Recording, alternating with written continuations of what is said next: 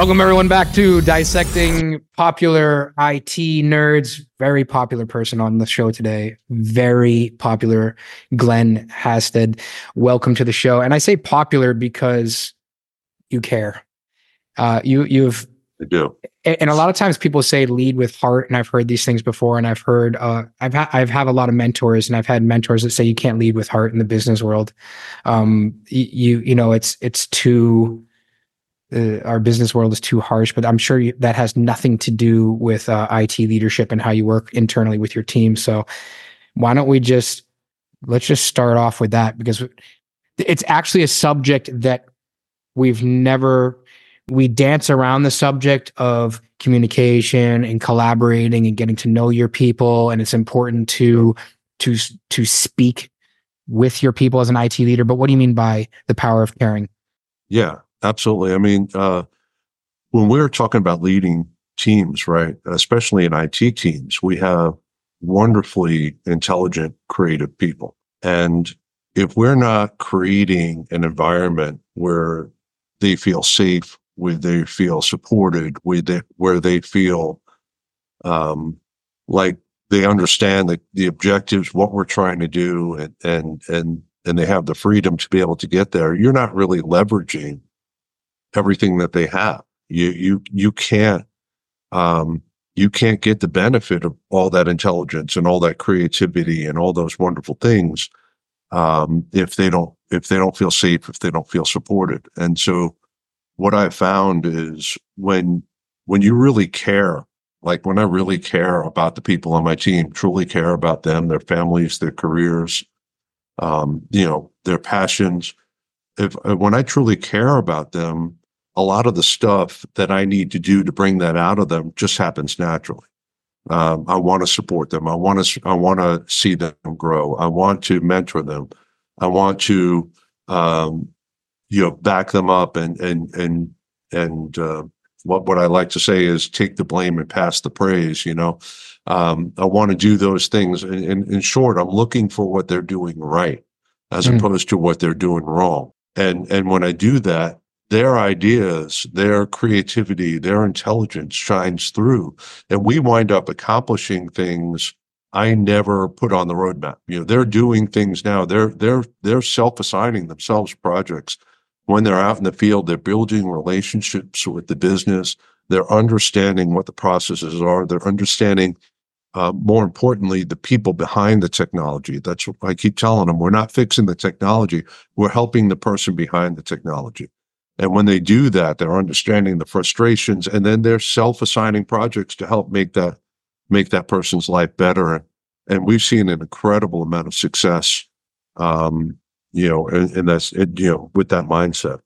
What a shame it would be if you have a very, very creative person that can do all of that and would be willing to do that, and they were hating their life, not wanting to come into work, and that's not, right. and you were, from a selfish standpoint, you're not getting any of the benefit out of this wonderfully creative person. It actually leads me to want to ask another question, because I find it very difficult to find very good, creative, willing, thinking out of the box, excited, go-getters.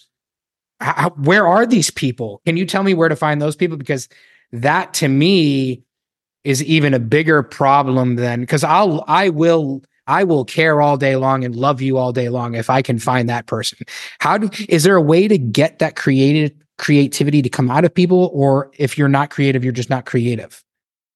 Well, I mean, it's kind of putting the cart before the horse, right? Because I know for me, I'm an outside the box thinker. And I like to get stuff done, like a lot of people in IT do. And my productivity in my career, when I look back at my career, the environment that I'm in is what determines how productive I am. So I don't think a lot of people know who they even have on their team if they don't have the right environment, right? So if I'm in an environment where I don't feel safe, where I feel judged, or when I feel like I can't make a mistake, I'm going to keep my head down. I'm going to do what I'm told, and that's what you're going to get, because I don't want to make a mistake and have that light, that spotlight shown on me. But if I'm in an environment where I feel safe and I understand the objectives, I have clear objectives, I trust the leadership to support me and things like that. Well, now I'm going to, put my neck out there, and I'm going to, do more things. I'm going to try to innovate. I'm going to try to move things forward. And, again, without the right environment, I don't know that you really know who you have on your team. So like we were hiring today. We spoke about this just a second ago. We're hiring today. What we look for when we hire, the resume is what gets you the interview, right? So I see your skills on the interview. I kind of know where you're at. We're going to ask a couple of technical questions to see whether or not you're just throwing buzzwords on your resume or not. But the skills are to me less important. I want the person behind that. I want to hire good people. I want good, smart people. And they're easier to find when you start talking about things like, hey, what do you look for in a manager? How do you react with teammates? How do you handle conflict? How do you, what are your aspirations in life, and things like that? We try to understand the person behind the technology, behind the resume, rather than the person that on the resume. And I don't do the hiring. Like I have the whole team show up. If I have two different divisions, and one division has about 12 people, the other one has about 8, so it's a little easier with the small staff. But I grab as many of them as I can, and they bring them into the interview, and it's their job to pick their teammate, right? So it's hard for the person coming in. They've got this surprised panel interview, right? Yes. That seems fair. I was actually having flashbacks of a couple things, but go ahead. Yeah. I mean, but when I look at it like this, right, it works out better. We've had great success with it, because the people that are here that are making the decision, they now have ownership in the person that we hire, because they're the ones that are telling me we want this person. And I'm telling them that we want to make sure that we're not hiring people just like the people that we already have. Right. We want people to think differently, that attack problems differently. So, they're telling me who they want to hire. When this person comes in, they have ownership in that person. And now they want to make sure that that person's successful. So they put time into training them and put effort into being available for them. Likewise, the person coming in, now they know who they're joining. They know who they're joining. So they've already met these people. So day one, they come in, oh, I remember you from the interview. Oh, you're so-and-so, and things like that. So you were the guy that asked me the conflict question. That's right. That's right. Conflict day one. No. That's right. But it's fun. And we work really, really hard on our culture here. We spend a lot of time and effort really working on our culture.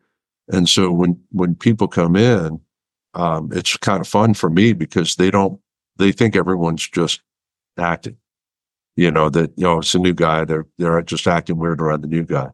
Well, then after a couple of weeks, it's fun, because you see the light bulb go on, because they've been waiting for the other shoe to drop. And now it's, oh no, this is how it is.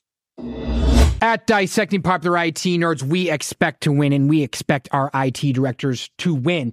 And one of those areas where we know that we can help you win is internet service providers. As an IT director tasked with managing internet connectivity, few vendor relationships can prove more painfully frustrating than the one with your internet service provider. The array of challenges seems never-ending, from unreliable uptime and insufficient bandwidth to poor customer service and hidden fees. It's like getting stuck in rush hour traffic. Dealing with ISPs can try one's patience even on the best of days. So whether you are managing one location or 100 locations, our back office support team and vendor partners are the best in the industry. And the best part about this is none of this will ever cost you a dime, due to the partnership and the sponsors that we have behind the scenes at Dissecting Popular IT Nerds. Let us show you how we can manage away the mediocrity and hit it out of the park. We start by mapping all of the available fiber routes, and we use our 1.2 billion in combined customer buying power and massive economy of scale to map all of your locations, to overcome construction fees, to use industry historical data, to encourage providers to compete for the lowest possible pricing, to negotiate the lowest rates guaranteed, and to provide fast response times in hours, not days. And we leverage aggregators and wholesale relationships to ensure you get the best possible pricing available in the marketplace. And on top of all of this, you get proactive network monitoring and proactive alerts so that you're not left calling 1-800-GO-POUND-SAND to enter in a ticket number and wonder, why is my internet connection down? In short, we are the partner that you have always wanted, who understands your needs, your frustrations, and knows what you need without you having to ask. So we're still human, but we are some of the best, and we aim to win. This all starts with a value discovery call where we find out what you have, why you have it, and what's on your roadmap. All you need to do is email internet@popularit.net and say, I want help managing all of my internet garbage. Please make my life easier, and we'll get right on it for you. Have a wonderful day. I have a lot of questions that are coming up. So there's a lot of jewels in this. One conflict, I don't want to get past that. What do you think, and this is for the other listeners out there, other people in IT environment, doesn't have to be, of your entire career.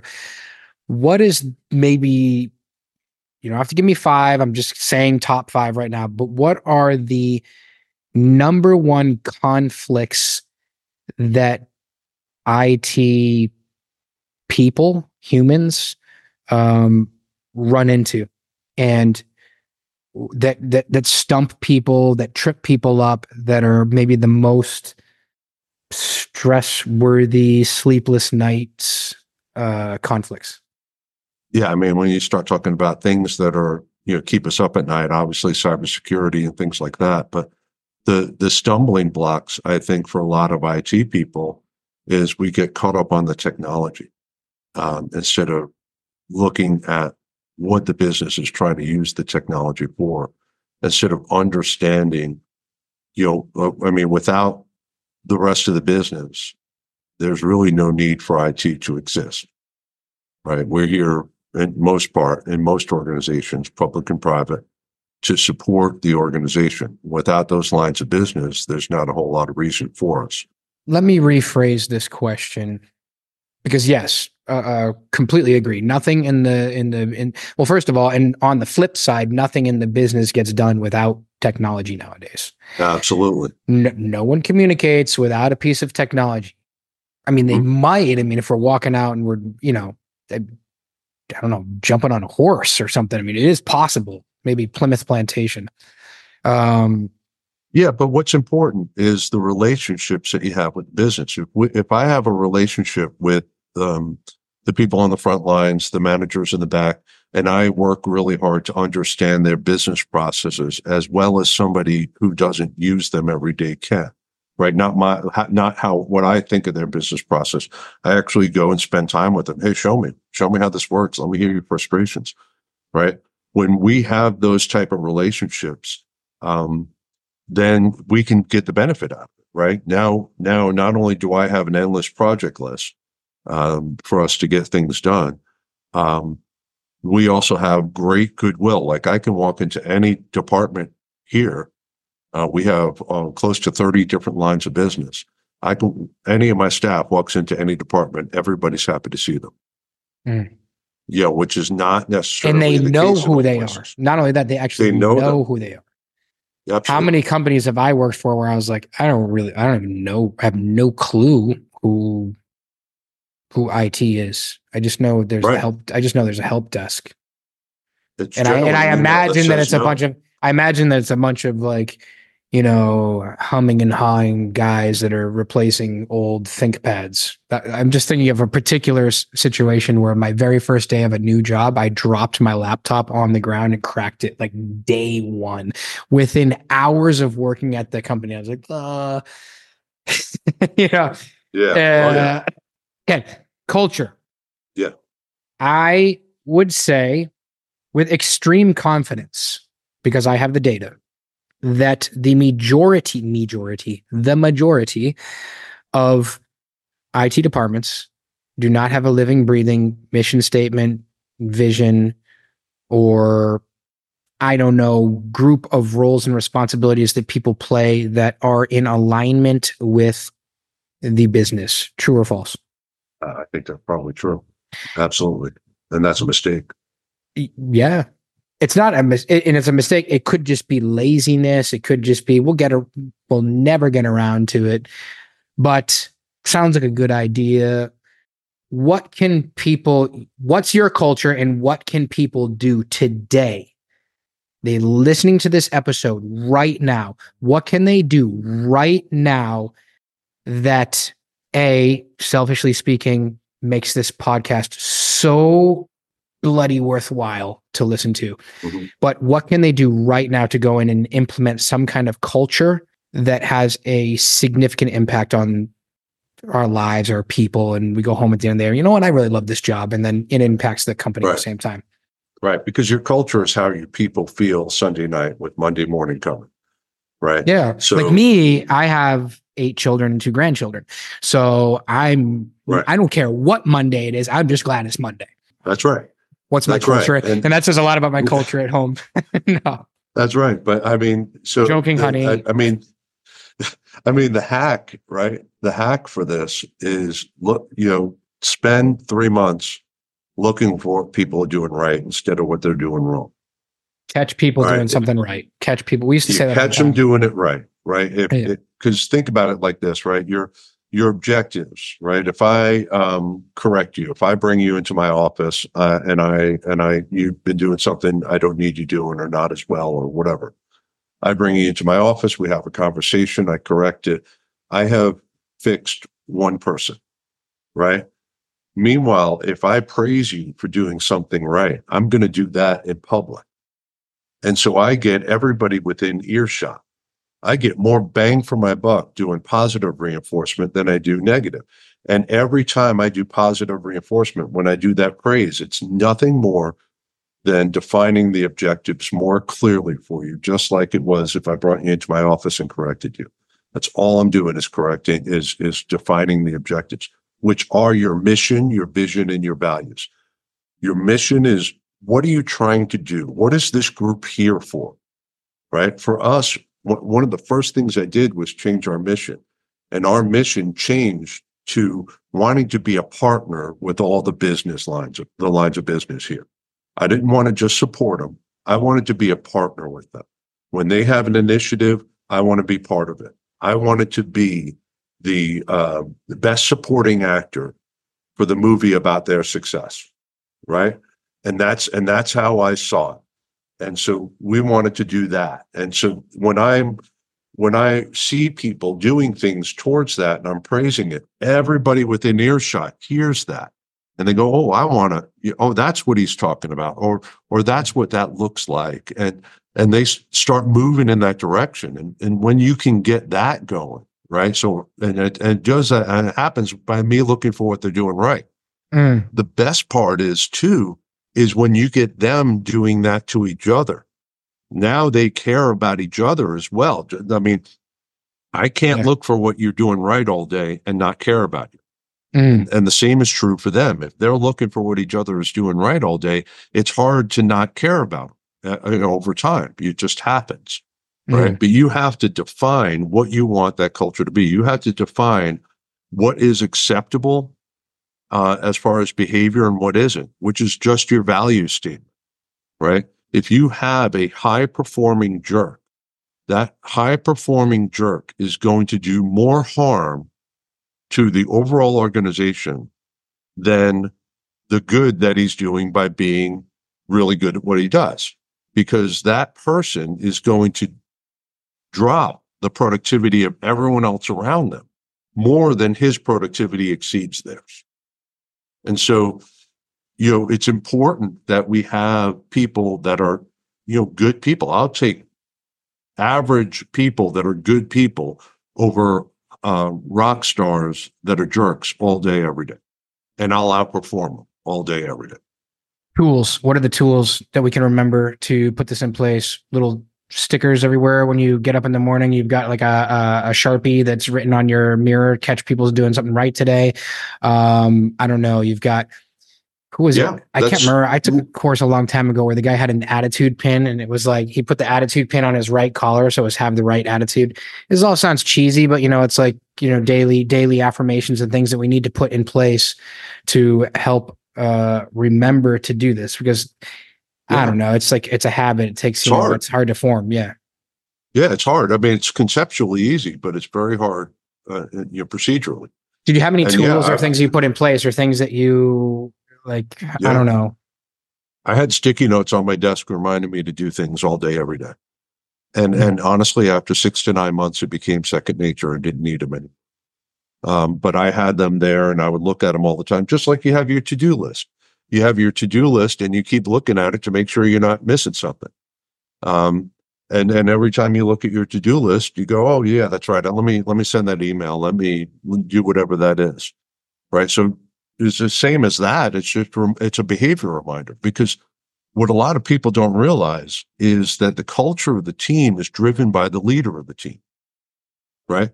So I'm only going to get what I'm putting out. If my team isn't performing right, then I've got to look at what I'm doing that's leading them to perform in that way. I've got to look at that. I've got to look at myself in the mirror and say, why is this happening? What am I doing that's causing this to happen? Or what am I allowing that's causing this to happen? The analogy I use is, if I took a group of people, put them on an island and said, hey, you're completely safe. Guess what they're going to do? They're going to work on amenities, food, lodging, things like that. I put them on an island and there's a predator prowling around. Now the activities are completely different. Now they're establishing watch schedules and building walls and building weapons, right? I'm that lion. Yeah. I'm that predator, right? So if I'm creating that safe environment, then I get the productivity I want. If I'm not creating that safe environment, then I'm just getting a reaction to it. How does that apply to executive leadership and executive management? It's kind of it's a flip. It's like so that's how you manage your internal team. How do you manage your upward mobility? So here's a problem that a lot of people that are listening to this show may relate to. They may be in a cost center, pigeonholed as IT is just again a cost center, keeping the blinking lights on, and so that level of catching people doing something right really isn't happening to them. They're kind of in this like negative environment, but gotta put food on the table, gotta keep the lights on. So have you ever been in a situation where you've been able to turn that around, and how can you coach up or influence up? Absolutely. I mean, that's what we did here. IT was keeping the lights on, and that's what they were doing. What you have to do is understand it's empathy, right? It's empathy in both directions. If I'm empathetic to my boss, right, to the people above me, I'm trying to understand what their needs are. I'm trying to understand what their challenges are. I'm trying to understand what they're looking for. So what I do is, if IT is a cost center, and this is what I tell my team, if IT is a cost center, we screwed up. Then they need to outsource us because it'll be cheaper, right? Instead, IT needs to be an innovation, a source of innovation. We need to drive innovation for the entire organization. And we can't do that if we don't have relationship with all the organizations. So the very first thing is, if you build relationship with the entire organization, you start to hear the frustrations, you start to hear where the problems are, and then you proactively resolve them and move things forward and help the organization succeed.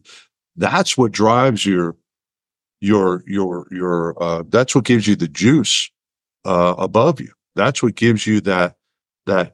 Now I don't want to say power, but that's what gives you that recognition, right? If I'm just doing what they're telling me up above, then I'm a robot. They didn't hire me for that. They hired me to change it, to get things done. So, but I can't change it if I don't understand it. So I have to get out, I have to understand it, and then I have to look for ways to make things better and just make it happen. And if I have to, I'll make a sales pitch. But I mean, public speaking is really important because you have to be able to sell your ideas, yourself, your projects to upper management. You have to understand how to do return on investment analysis. You know, how much is this costing? How much is it costing if we don't do it? What's the total cost of ownership of this technology and I'm things like thinking of that? putting So you have together a to, dictionary. I'm thinking of putting together a business IT dictionary for the show. And I've got AI scrubbing all of the shows right now for keywords and everything. But sure. isn't it amazing how just a few well-placed words make all the difference? Capital Yeah. expenditure. Yeah. Capital expenditure. Well, I mean, as long as How you're much not does it just throwing, cost? You know, no, just use, yeah, as long hey as you're not guys, just how much it's throwing going to cost? No, just use capital expenditure. right. You know, it's going to cost But you this much a can't do month. No, it. no, no, no, no, no. Say operational expense. You This is going can't to do it affect like the, EBITDA.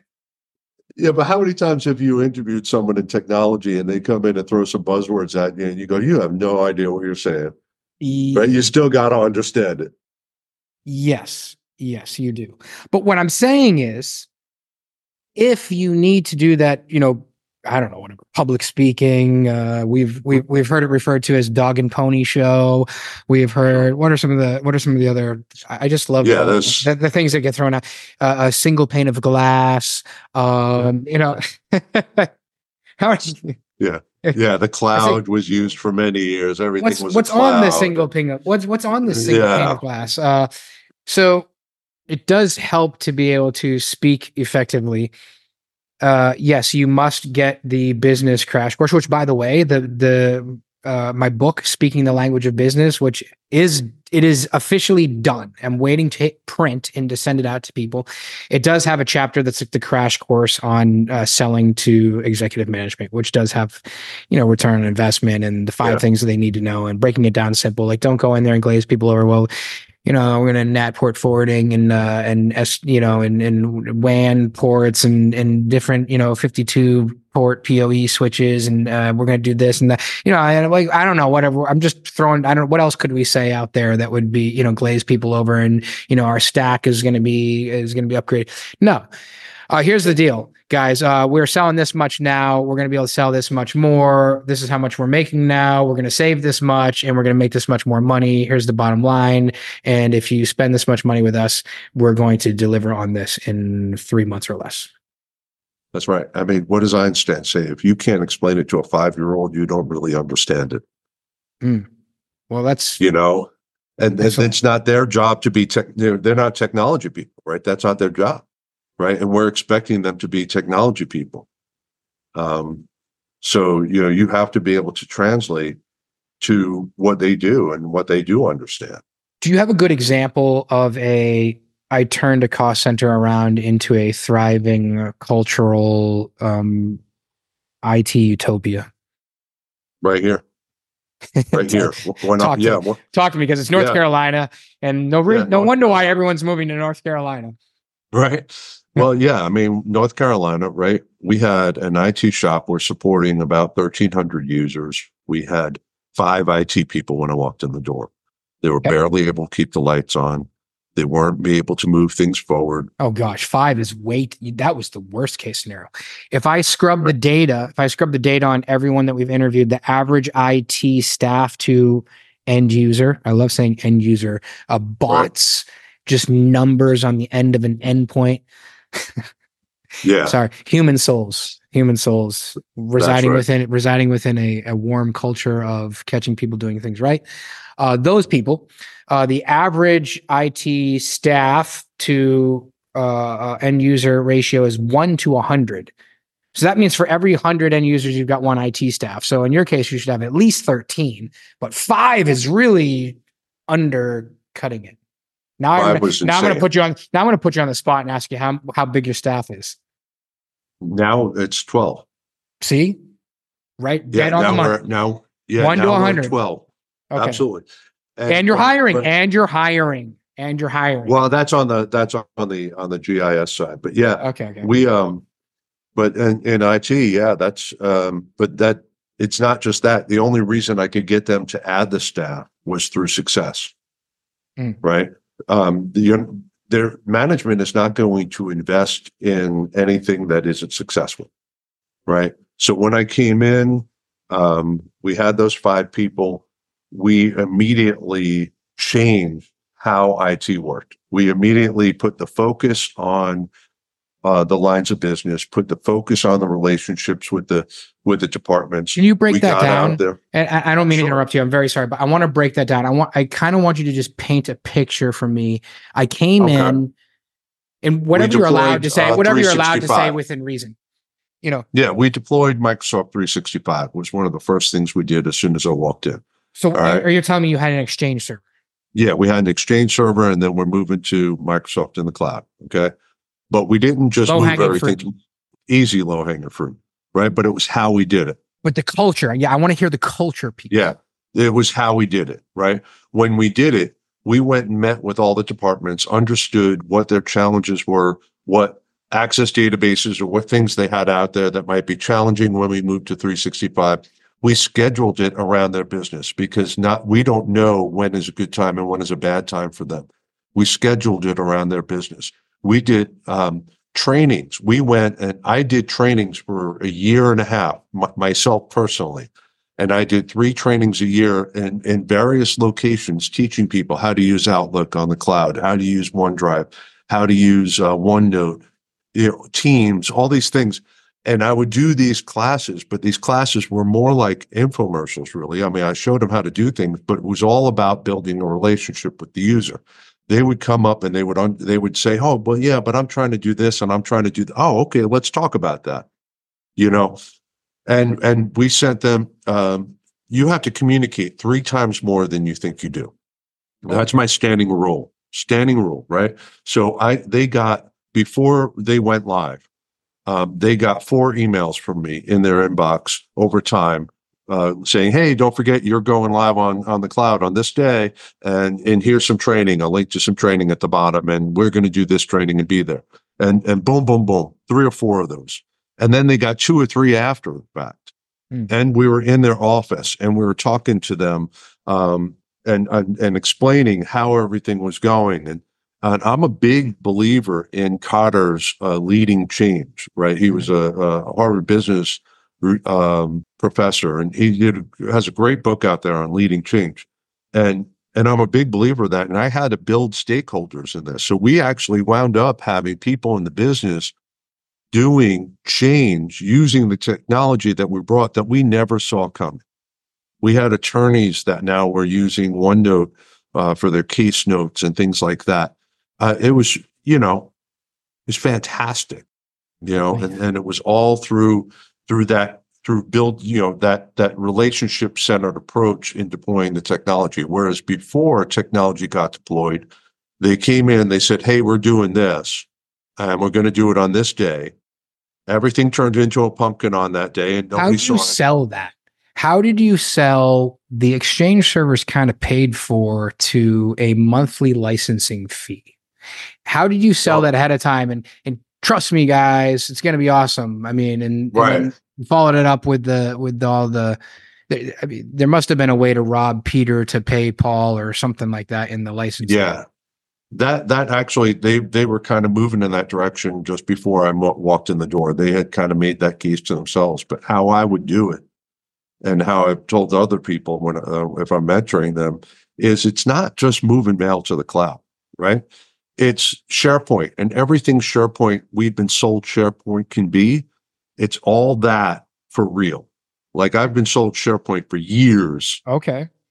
But SharePoint up in the cloud is what I was told in the 90s SharePoint was going to be. Okay. I gotta know. What's the thing that, what is it? I gotta know, like, what's so special? Right. Well, so think about it, right? Data is so siloed. I don't want to call it siloed, like cylinders of excellence, right? They have data, right? Their data is shoved. That's a new one. The other day I sold Shadow IT is a good thing. Shadow IT is a good thing. I can't remember what it was, because Shadow IT you have to do in order to get executive management when they're pigeonholed and think you're a cost center to accept the thing. So go secretly tell someone to go do a bunch of Shadow IT and then say, "Hey, see how great this is? Now we have it." Yeah. But That's one way to do it. okay, Yeah, so that's one way to do it. cylinders of excellence. Okay. Yeah. So, but the data is stored locally and all these other things. It's incredibly hard to share information when everything is on site, True. right? It's incredibly hard. So we wanted to build, we're a government agency, so we have our customers are the citizens, so you want to reach the citizens, you have to be able to share information. You want to work with local organizations, nonprofits, whatever it is, you have to be able to share information internally and externally. And if you want to break down those silos in between the business, they have to be able to share information and share it easily. Because I And like to beat up SharePoint's on Google. honestly the easiest way to do it. Yeah. I like to beat up on Google a little bit. What's the difference between that and I don't know, Google Drive? No, I mean, it's just different flavors of the same drink. Oh, I was hoping you were going to beat them. I was hoping you were going to beat up Google and say, yeah, I mean, no, OneDrive is so much better. No. Well, the thing I like about the 365 suite over the Google suite is everybody knows how to use the Office suite. Yes. And it's so tightly integrated with most everything IT that's staff there. is used with, I don't know, whatever, it's Active Directory or whatever. Most people, like if you throw someone all of a sudden in a Google admin portal, they're kind of like, man, what the heck? How do I do this? Yeah. The Microsoft stuff is really good at integrating with itself. And their tools are ubiquitous. Everybody knows how to use Word and Excel. They learn how to use it in school. They generally are not getting trained on how to use sheets in school. I'm just gonna hit my head on this microphone for a second. So step one, new IT director coming into a role. Yeah. Pick the low hanging fruit that know they have to say yes to, pretty much. Yep. Because even though you said, "Oh, it would be nice, it'd be great to go," and everyone, the truth is, it's a matter. It's not a matter of if; it's a matter of when you migrate to Microsoft 365. Because if you're on an Exchange server, it's gonna happen. And so we've picked a low hanging fruit. Now let's make that as successful as possible and show the power of communication and building our culture and doing all these things for people and showing something that is just, get in their normal daily life and habits and make their habits all, to use one of these words, that you would use in an executive management meeting: unification, unified communications. Yeah, absolutely. Kind of USAS, SAS, SPAS. I'm here. There's a million of them now. Right. So excellent. And how is it delivered? Of excellence. Why cylinders of excellence? Can you please explain that a little bit? Because if I've got a really bad silo, say I did this quiz years ago, it was called the Telecom Time Bomb Quiz. And I'm sure there's a lot of PBXs that are still out there that are ticking time bombs. That's why I called it a time bomb. And yeah, cylinders of excellence. What if it's not a cylinder of excellence? Tell me how my silo. So cylinders of excellence, we talk about people being siloed, right? People being siloed, but what about or actual organizations or departments? And it doesn't matter. Okay. Right. If I have IT and I've got a networking team, a desktop team, and a server team, and they're all not communicating, they may be doing great things, but they're not doing as good of things as they could do if they worked together. Okay. Cylinders of excellence. Cylinders of excellence. You can do great things. It's not saying that you're not doing great things, but you're not doing as good as you could. So then what do we do? Create a funnel? No, I mean, what's the metaphor? So what's the bigger metaphor then? So we've got all these cylinders of excellence. I don't know, like you might have a 16-cylinder Jaguar and it's running around, but as you know, like it doesn't take much for that to break down and cost you a lot of money. Right. But are the leaders modeling the collaboration that's needed? Right.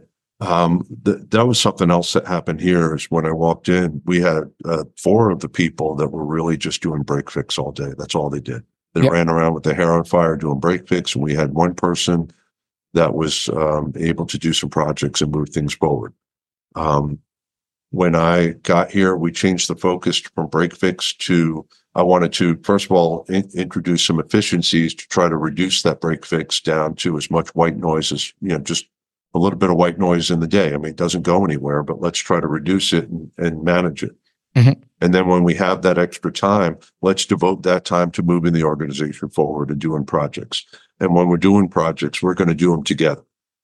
That's something that we're going to do. And when I create an environment where I put the team success over individual success, Right. right?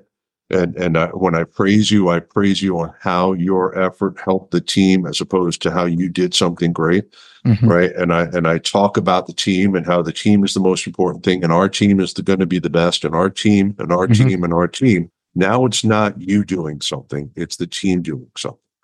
And when we have our stand up and we stand up here and we talk and say, hey, this is what, the project I'm working on, this is where we're at with it, and yada, yada.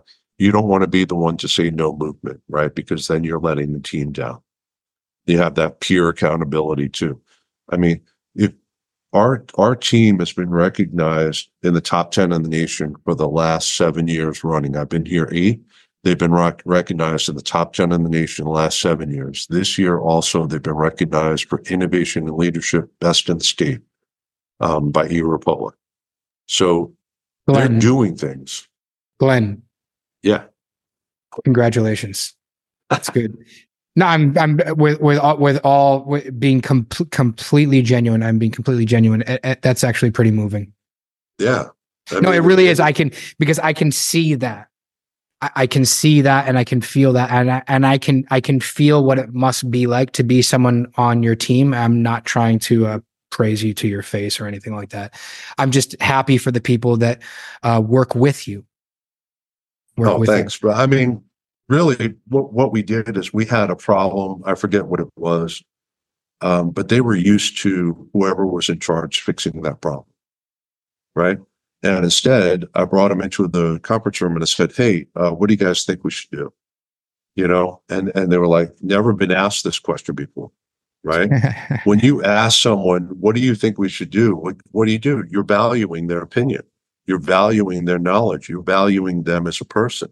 When I bring you into my office and I talk to you about your career plan and I say, hey, where do you want to be in the next 5, 10 years? What do you want your business card to say when you retire?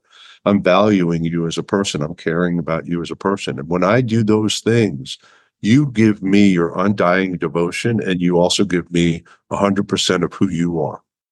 And you want to be there and you want to do things because you know what? You got someone that's looking out for you. You got someone that's helping you, that's trying to move you forward, that's trying to mentor you, that's trying to make you better, that helps you with your learning process and your growing process, provides you opportunities to do projects and be seen and give you that visibility so that you can get moved up and move ahead or move to another organization and succeed or whatever it is. This has been more life altering than I expected it to be. And sometimes it's the simple questions that are placed right at the right place and time that can make a big difference. It seems like a simple question, what do you think we should do? It's a very simple question, but when placed right at the right time, can have an exponential effect on an organization. Yeah. Yeah, absolutely. Hey guys, this is Phil Howard, founder of Dissecting Popular IT Nerds. I just want to take a few minutes to address something. It has become fairly apparent, I'm sure all of you will agree, over the years that slow vendor response times, vendors in general, the average is mediocre. Support is mediocre. Mediocrity is the name of the game. Not only is this a risk to your network security, because I've seen vendors on numerous occasions share sensitive information, but there's also a direct correlation to your budget and your company's bottom line. Not to mention the sales reps that are trying to sell you and your CEO and your CFO on a daily basis. That causes a whole nother realm of problems that we don't have time to address. Our back office program at Dissecting Popular IT Nerds, we've put together specifically for IT leadership, and it's on a mission to eliminate this mediocrity. And the best part is that we're doing this in a way that will not cost your IT department a dime. So if you'd like us to help you out, get better pricing, better support, and jump on pressing issues in minutes, not days, then contact us now so we can get on a call with you and conduct a value discovery session where we find out what you have, why you have it, and where you want to go and how we can improve your life, your IT department, and your company's bottom line. What you're going to end up with is, number one, just faster support from partners who care about your organization's uptime and bottom line. And because you're going to be able to access our 1.2 billion in combined buying power, you'll be able to benefit significantly from historical data. And on top of that, you'll also benefit from the skills of hundreds of on-demand experts that we have working behind the scenes that are all attached to our back office support program. So if you'd like, again, none of this is ever going to cost you a dime. At the very least, it's going to open your eyes to what's possible. Let our back office team provide you the high-touch solutions and support that your IT team deserves so that you can stop calling 1-800-GO-POUND-SAND for support. Now, if you're wondering, what does this apply to? This applies to your ISPs, your telecom providers, all your application providers, whether you're a Microsoft shop or a Google shop, what you might be paying for AWS, even Azure, co-location space, any of those vendors that you're paying a monthly bill to, we can help you with. Hey, it's Greg, the Frenchman secretly managing the podcast Behind the Curtain. To request your one-on-one call, contact us at internet@popularit.net. And remember, it will never cost you a dime. I don't know where to go from here. I think we should just end it here. So I'm going to end with a fun question, which maybe it's fun, maybe it's not. What did you do before the internet? What was your first computer? How did you get started in this? Yeah, so my uncle worked for IBM, and my dad bought an IBM PC XT using his employee discount. And so we had this green screen with two 5-inch floppies and, 30-something K of RAM. And, when I was messing around on it, I was looking to play games, honestly, but I would mess around on it. Doesn't it seem weird that was in your lifetime? Yeah. Yeah. Doesn't it seem weird? It's really weird. Do people not realize this? I almost, it's almost like I wake up every day and I'm like, it's a crazy world that we live in now. You had a green screen with two floppy disks. Yes. Yeah. And in high school, actually, I was, this is funny. This is where I learned, that I wasn't a good manager. I was a manager at a McDonald's, and I realized, I was a really poor manager. And that's what really started my journey into leadership later on in life. When it's the pain of everyone hating you. Yeah, exactly right. And it's the going home and realizing I'm such a jerk. I'm not horrible. I'm not a good person, and all these people hate me. Why am I? Yeah, it was horrible. And when I was getting promoted again, I said, no, I'm not doing that again. I want to be the best manager I could be. And I consumed everything I could on leadership, right? But my start in IT, though, over the summers, after I left that McDonald's job, I was a senior in high school, and I took my summer and I was working at a Bank of America affiliate in New York City as an intern, swapping out. I was installing PS2s, PS2s and an IBM 30. No, the old PS2 micro channel. Yeah, 286 machines and supporting an IBM 3270 coax-based mainframe network and things like that as an intern, because it was easy. It was computer stuff. It's easy to me. Mm-hmm. And then I went to school and I wanted to be an aerospace engineer. I didn't want to do computers. I wanted to be an aerospace engineer. And then I realized how much calculus was involved. And I said, no. And how few of people in the world are actually that genius to do such a thing. It was crazy. Yeah. Mm-hmm. So I moved to computer science because, again, computer was really easy for me. So I became a programmer at a insurance company, a health insurance company up in New York. And then, they put in a Ethernet network, a Novell network. And I said, all right, yeah, I'll do that. And I wound up doing that. And then I wound up getting into local gov because my daughter was born, and I kept getting on a plane and I wanted to be home. So I went from a Novell network to a Microsoft network and learned There's a that. lot to that. There's a lot to that. Yep. There's a lot to that story. One, I've told many people go get a job at Burger King or get a job at a high-paced. For Yep. me, it was Starbucks. Before that, it was fast casual Italian at Fazoli's. It was Jim's Wings. It was, Teriyaki Wok. Mhm.